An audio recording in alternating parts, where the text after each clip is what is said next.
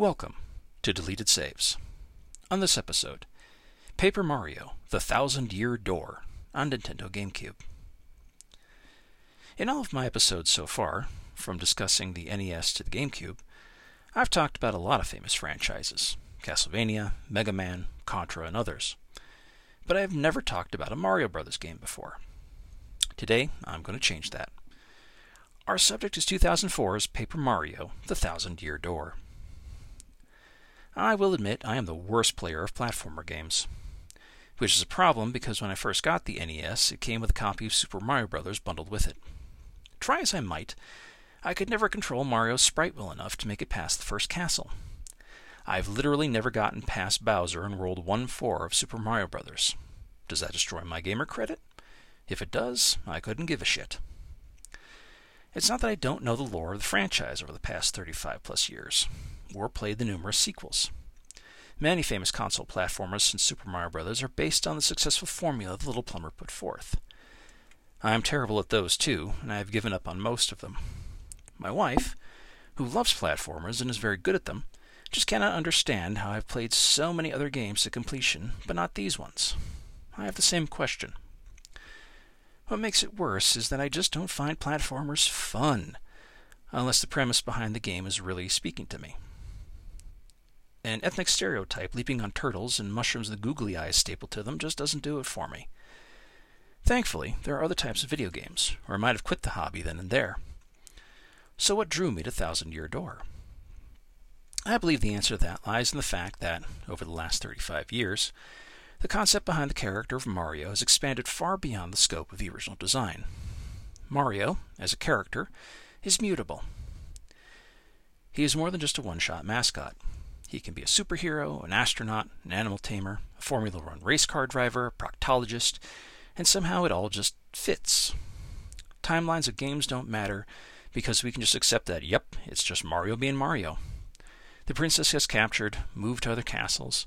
Sometimes his brother gets involved, sometimes his worst enemies are his greatest allies, and it just works. It can only work if the character is stretching flexible enough in concept to be whatever the designers want it to be, and of course what we, the public, will accept. So of course, Mario as the main character of a role-playing game would do just fine. It's just Mario being Mario, this time with the player having to manage hit points, stat increases, and changes of +5 underwear. It has been proven as a concept on the SNES. The Paper Mario games also add the dimensions of being cartoonish two-dimensional characters, chubby and round and silly, utterly harmless comfort games.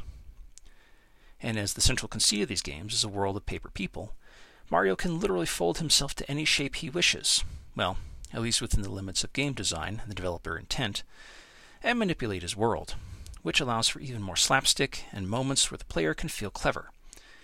Now, while the adults in the room can see the puzzle solutions in the game coming 1,000 yards off, the kids can ooh and ah and be filled, for a moment, with wonder. In this game, we find Mario doing just his thing when he receives a letter from Princess Peach to go to a place called Rogueport, under which has been found the fabled Thousand-Year Door. A treasure's a historic artifact, but also the promise of even greater treasures lay beyond it.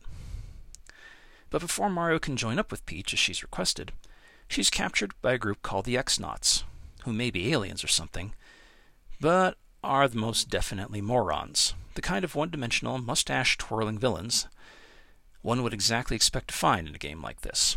All that is missing is the train track to tie Peach to while they cackle. To help retrieve Peach from their clutches, Mario must collect the 7 crystal stars in order to unlock the Thousand-Year Door and grant the treasure to the X-Nauts. The problem is, the door is really a prison cell for the Shadow Queen, who nearly ended the world in ancient times, and the X-Nauts plan to use Peach as a vessel for the new incarnation of the Shadow Queen. Golly, I wonder how this one will end. Thousand-Year Door really does not break any new ground as an RPG. Mario goes through several highly themed and niche lands, collects a new team member with unique skills for traversing the environment in each area, has a pratfall or 3, rinse and repeat. I must admit that among his companions, the bawdy Cloud Lady, the sweet but derpy Shadow Girl, and the neurotic, self-doubting Koopa are my favorites.